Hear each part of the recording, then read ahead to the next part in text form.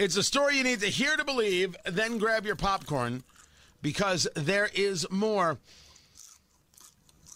You know, I have heard things in my life that just don't make no sense. I believe that is the way it should be described. Just don't make no sense. I have heard those things. This is one of them. Brianne Nadeau. You don't know Brianne Nadeau. That's okay. I didn't know her before this. She is a member of the Washington, D.C. City Council. And what's happening in D.C. is that Texas and Arizona are saying, hey, illegal immigrants on the bus, we're going to drop you off in D.C. They want to take care of you. It's amazing that sanctuary cities like Chicago, right? Chicago, sanctuary city, they are now getting busloads of illegal immigrants. And they're like, how dare you? You're creating a humanitarian crisis here. This idea that Texas just has to suck it up and take it is beyond me.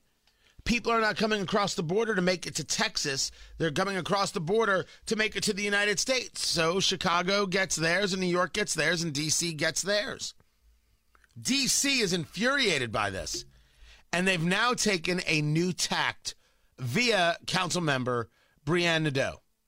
So it's been said, but it's worth reiterating, that the governors of Texas and Arizona have created this crisis, and the federal government has not stepped up to assist the District of Columbia. So we, along with our regional partners, will do what we've always done. We'll rise to the occasion. We've learned from border towns like El Paso and Brownsville. And in many ways, the governors of Texas and Arizona have turned us into a border town. Whoa up, D.C. You're a border town? In what fantasy are you a border town? Such an incredibly ridiculous woe is me comment.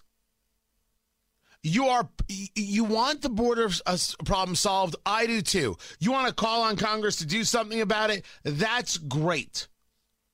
But recognize that they aren't doing anything about it.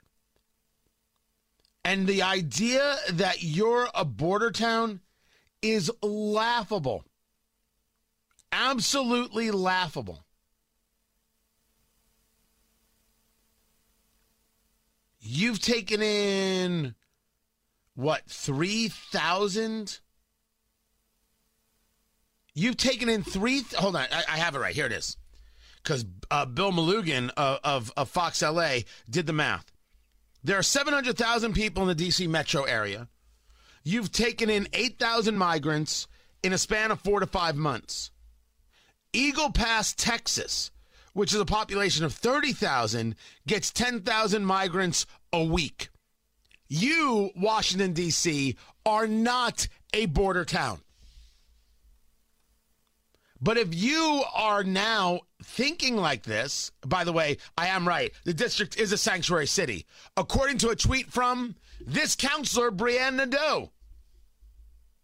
The district is a sanctuary city, she wrote in 2019, which means our law enforcement does not cooperate with ICE. As council member, I have called for an the abolishing of ICE, and wrote D.C.'s law to establish a permanent immigrant legal services fund. You were set up for this. You created this. You're part of the problem. You're part of the magnet, as people talk about, that has illegal immigrants crossing the border and demanding services, because you're the one giving the services. Now shut your mouth and deal with it. Take care of these people, won't you? Like you promised. You were all fine with the virtue signaling 3 years ago. Now you got to do the work. 8,000 people in 5 months. You're a border town? It's embarrassing. I love when people have to live with the choices that they make, because it's the only way they learn. Anybody who believes in being a sanctuary city is destroying their own city. And if it wasn't for the state of Indiana, Indianapolis would have done this already. Because destroying this city is something this city, county council, and this mayor are pretty good at. I wish that wasn't the case. I really wish that wasn't the case. I wish they would be more focused on making a better city.